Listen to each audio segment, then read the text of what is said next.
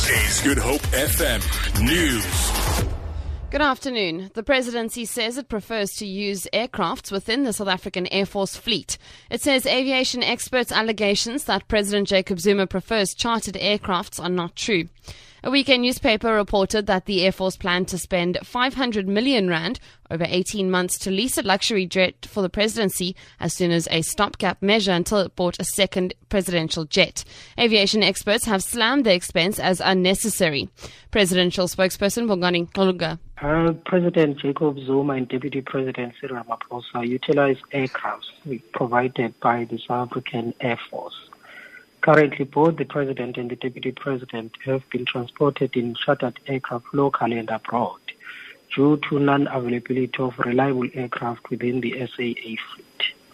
The Presidency agrees with the experts that the use of smaller aircraft for local travel and the general use of the SAA fleet than hiring aircraft will be more cost-effective for government. The Cape Town family of slain teenager Lakita Moore has expressed shock at the news that the person accused of her murder intends to apply for bail. The 18-year-old was brutally murdered in Valhalla Park at the weekend. She was stabbed several times. A 19-year-old suspect was arrested in connection with the murder and has made a brief appearance at the Bishop Lavis Magistrates Court. Moore's father, Charles, says they are struggling to come to terms with her death. The feeling I got in my heart, the way, it's the first time I saw him. The feeling I got in my heart, you must lock him up, take the keys, throw it far away. That's the way I feel.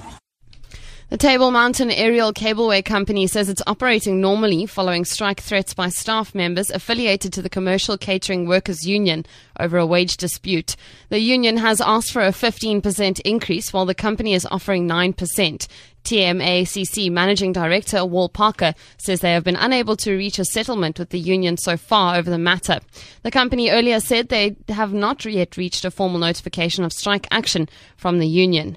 Parker says all employees have reported for work as usual.